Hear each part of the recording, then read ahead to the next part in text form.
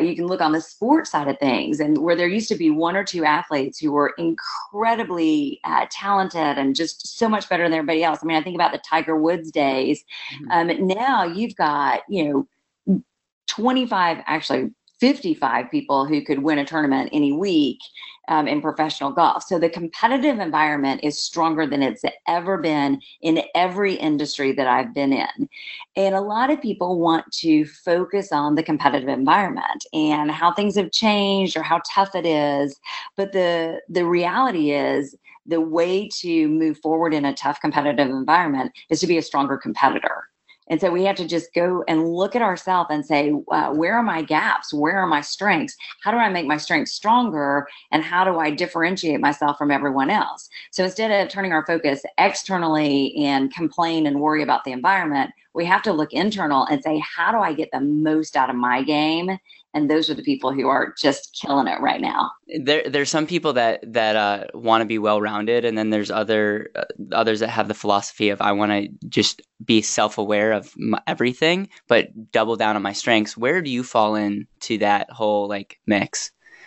So I would start with desired results and then see which one works better. So if I know what the outcome I want, does that mean I need to be well-rounded for that outcome? Or does that mean I need to just hone in on my strengths? So that's one way I'd answer it. And then the other way I would answer it is, I pretty much live my life by the 80-20 rule. And, you can get a 20% improvement is going to raise you 80% outcome. Mm-hmm. And so rarely am I going to spend 80% of my time smoothing off some rough edges to only get a 20% lift.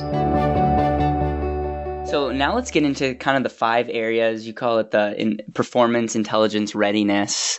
And I remember us going through and kind of rating ourselves and, talking about each area. And the first area is confidence.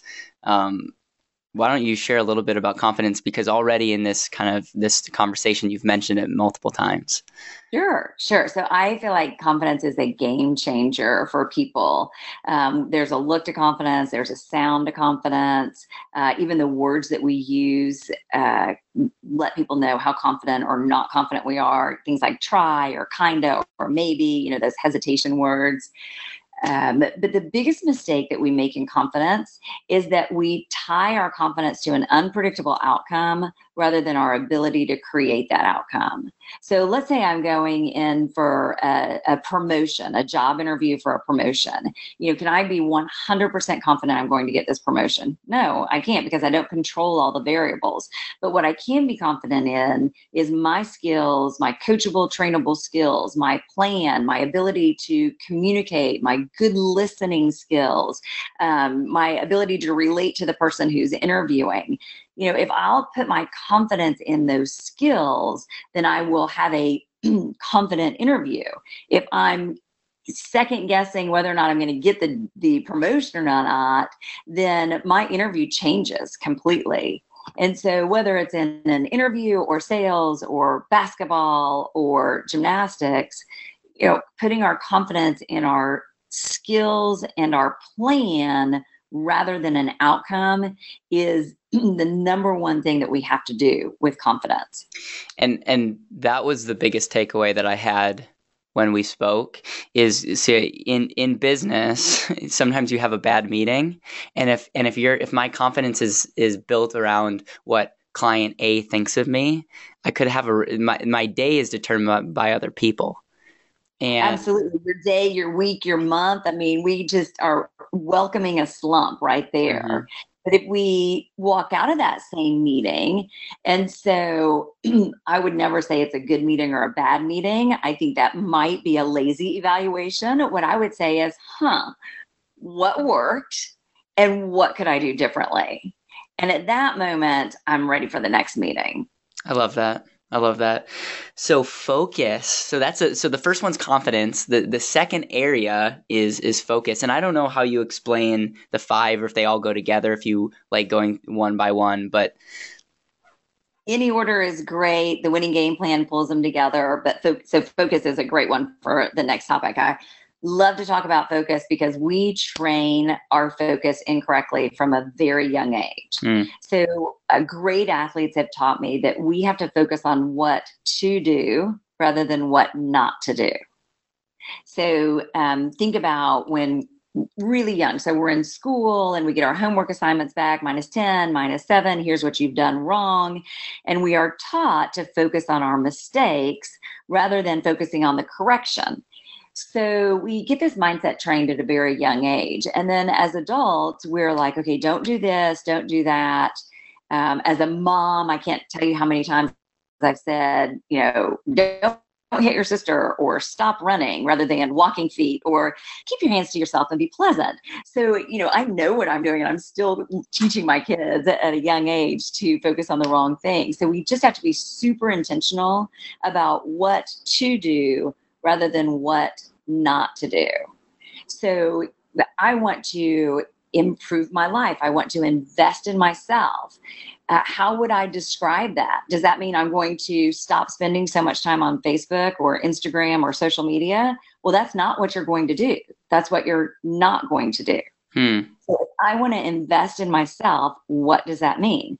That means I'm going to get up. I'm going to drink a bottle of water because we're dehydrated when we wake up. And then I'm going to go and I'm going to have 20 minutes of focused, quiet time. I'm going to work out. I'm going to jump in the shower and start my day at 6:30. So, what to do has to be about that vision that we're walking forward, not what we're going to stop doing. And I think people focus on what not to do more than they realize. What if I was sitting down with you and saying, okay, I have a focus problem, because I'm starting to realize I have a focus problem because I am focusing. If I want to get a result, my default is, what things do I need to cut out? What things do I need to stop? Okay. What are areas that I can, or our listeners can, like, what is something practical that they can do to reset their brain? Okay, so give me an example of a few things that you need to stop. Because, like, if you're a golfer, yeah, I want you to know there's water on the right and sand on the left, but I don't want you to stand there and go, don't go right, don't go left. I want you to take that information and then say, okay, I'm going to play it to the right side of the green. So you know what you need to stop. So tell me a couple of those things, and then let's have a conversation about what you need to start. Right. And so one of the things is I tend to, like, my days just tend to get super busy. Things start coming in, and what I'm realizing is I need to start time blocking, because Okay. I'm reacting to what the market or what other people are doing. And so that when I think of focus, I think of a lack of focus in my life currently. Okay. So, Caleb, have you ever had a day or half a day where you time blocked and you were focused? Yes, and it's amazing. Okay, so tell me a little bit more. How far in advance did you have to time block? Yeah, really, it was something I did in the morning, and Okay. and it's one thing to time block, it's another thing to actually do it. Okay. So what's your consistency rate on, 2 out of 10 times if I time block, I do what I'm blocked, or are you 8 out of 10 times? I'm probably, if I decide to time block, I probably do it 2 out of 10 times. 2 out of 10. Okay, so if we could get you over the next 2 weeks to time block, then at least 3 to 4 of those days are going to be successful. You're Time right. block. Is that right? You're right. Yep. And what I would imagine that even 70% of the other days are also going to be successful. So on a day that I time blocked, but I didn't stick 100% to it, I bet you're still better than a not time blocked day. I know one thing you did there is you didn't look at over a 5-year period. You went back to 2 weeks, and I think sometimes that in itself is like, go back to the basics and focus on the things we're doing right, and so that's a big takeaway for me just out of this Well, conversation. then how about this? Let's just tie it into confidence. So if your confidence is whether or not you're going to execute the time block, you're focused on the outcome. I want you to be 100% confident you can time block, and then let's watch your results get better over time, because you're time blocking, and then you're practicing executing the time blocking. And a month from now, you'll be really, really good at it. All right, let's talk about competitiveness. Ooh, such This a one's gonna fun be a fun one for me because I'm very competitive. So I have been known to be a little bit competitive. We were on vacation last week, and one of the things we love to do in Colorado is play Twister. And you have never played Twister until you play with a Bell family member. I have trained my children well to be pretty competitive. It's not enough to just have the other person lose. You have to make them lose, which is terrible in terms of mindset. It's completely wrong. But it is, I mean, it's an injury prone game for us because of my competitiveness. So if I were better at competitiveness, here's what I would do. Really, our competitiveness needs to be focused on taking our game to the next level rather than simply beating the person next to us. Individual or as an organization, I can look at what everybody else is doing and just want to be better than them. But really, the people who get the most out of the game is to say, okay, where am I right now? What's the vision that I have for my next level? And how do I get there? And so I'm more competing with my personal best rather than being motivated by beating others or deflated by not beating others. It's just such a distraction when we turn our focus externally. Great competitiveness is about me taking my game to the next level. And as entrepreneurs or business leaders, how can they take that principle into the business world? So we look at what other people are doing, and we're great learners. So if somebody else has a podcast and they've only been doing it for 3 months, but they have 2 million subscribers, instead of being bummed out by that, we go, wow, what are they doing? And how can I do it better? And so we're constantly learning, and we're motivated by other people's success rather than comparing ourselves to that success and just going, I don't know, maybe it just isn't for me. It goes back to not building your confidence in other people, but being driven by that. That's awesome. Absolutely. Self-discipline is the number 4 out of 5 on your list. Okay, so self-discipline is all about accountability. And so we get this right in sports. Accountability in the business world is a lot like, hey, will you hold me accountable? And then when I'm not performing well, you come and go, hey, you're not performing well. And it's gross. Like, I don't want you to come tell me that. You don't want to come tell me that. It feels like I'm getting sent to the principal's office. I mean, it just brings out everything negative. But in sports, we do it differently. So in sports, we do voluntary accountability. So when I'm not performing well in sports, I reach out for coaching. And so if my coach is there, I'm like, Coach, come over and help me. Or I might make a phone call and say, hey, can we meet? I need some coaching.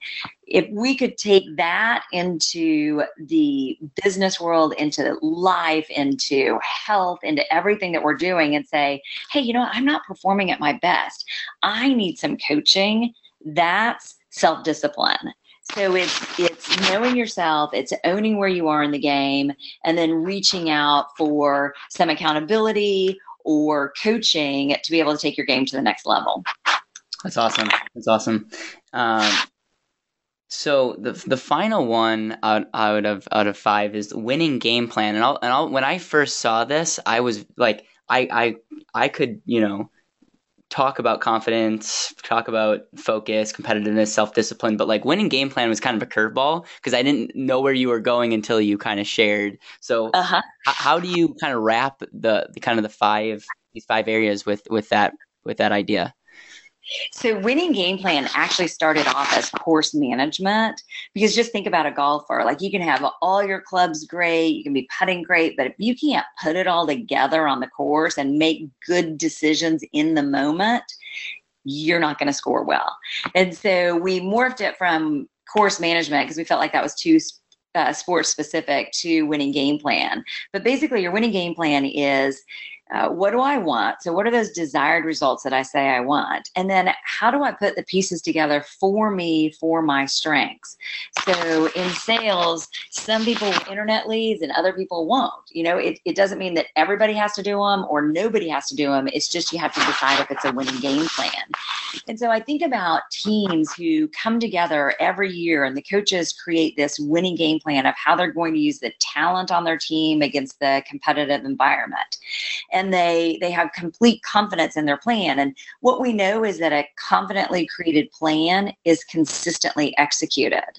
So just if you find something popping up on your calendar and you procrastinate or you hesitate, is it your skill or is it you just don't believe in the plan? So I'm really big fan of those desired results.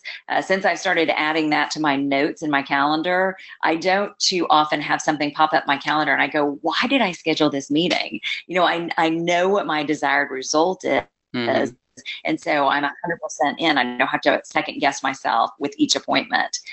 So on a winning game plan, you have your plan, and if you will consistently execute your plan for a season, then if it's working, keep doing it. But if it's not working, you have permission to tweak it. I think a lot of times we look at our results and we say, did it work or not work? But we forget to ask the next question, which is, did I play the game? So let's say I want to get healthy and I have a plan to work out and to eat differently and to, even have some brain health in there with some quiet time. And, 2 months from now, nothing has changed. Well, I need to ask the question and look at, did I do everything I said I was going to do? What is my consistency in executing the plan? So instead of just throwing the plan away, I need to go back and say, did I actually play the game, basically? Right.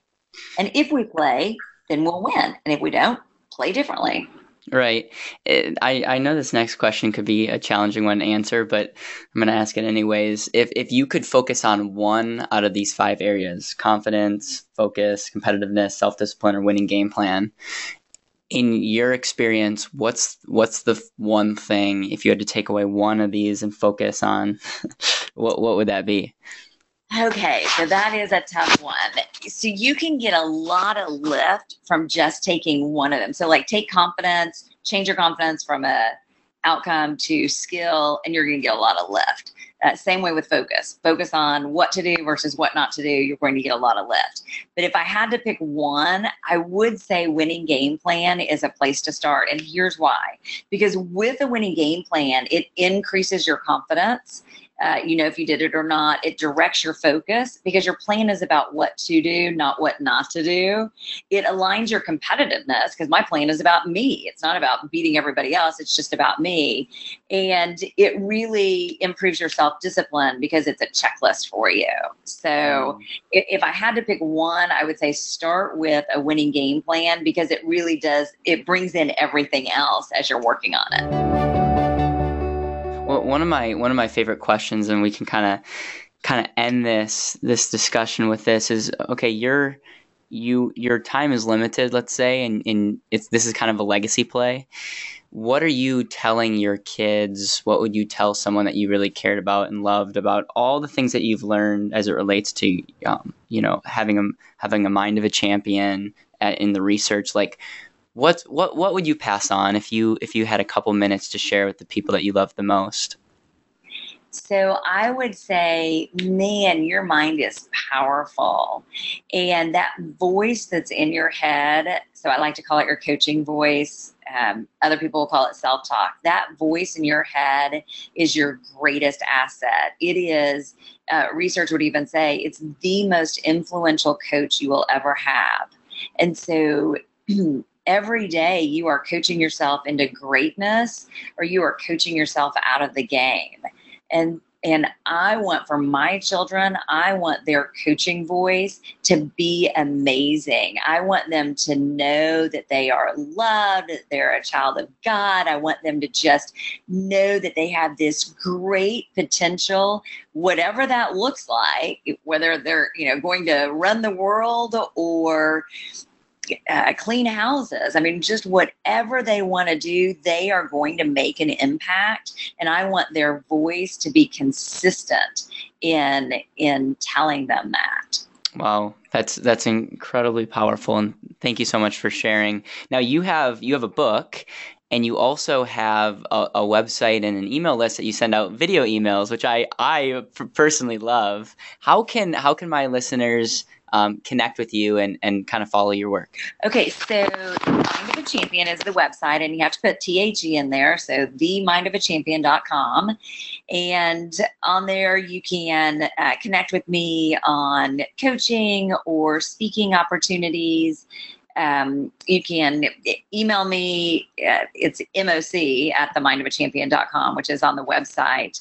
The book is Performance Intelligence at Work, and that's available on Amazon. I do actually have a Christian version of it that you can either get on Amazon, or you can email me and I'll send a link to download it free. It's basically, I took the stories from Performance Intelligence at Work and just rewrote them into a 21-day journal, taking out the business examples and just putting in some scripture so you knew where I was coming from. Those are available. I love what I do. I love talking to people. So I think it would be, whether you engage in coaching with me or you find a different coach, it's a great habit to get into.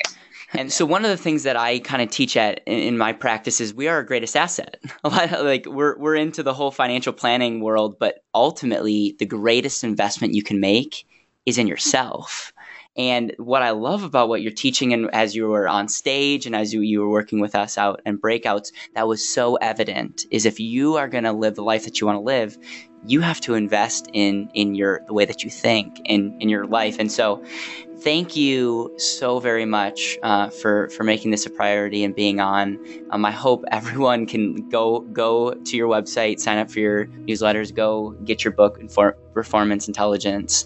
And it just means the world that you would spend the time and share some of your gold nuggets. Thanks so much. I loved it. I love your enthusiasm for life, and I'd love to do it again sometime. We might have to do that. All right. Thank you. Thank you so much for listening to the Better Wealth Podcast. Make sure you press subscribe so you don't miss the next episode. You can listen on Apple Podcasts, Spotify, Google, or your favorite podcast player.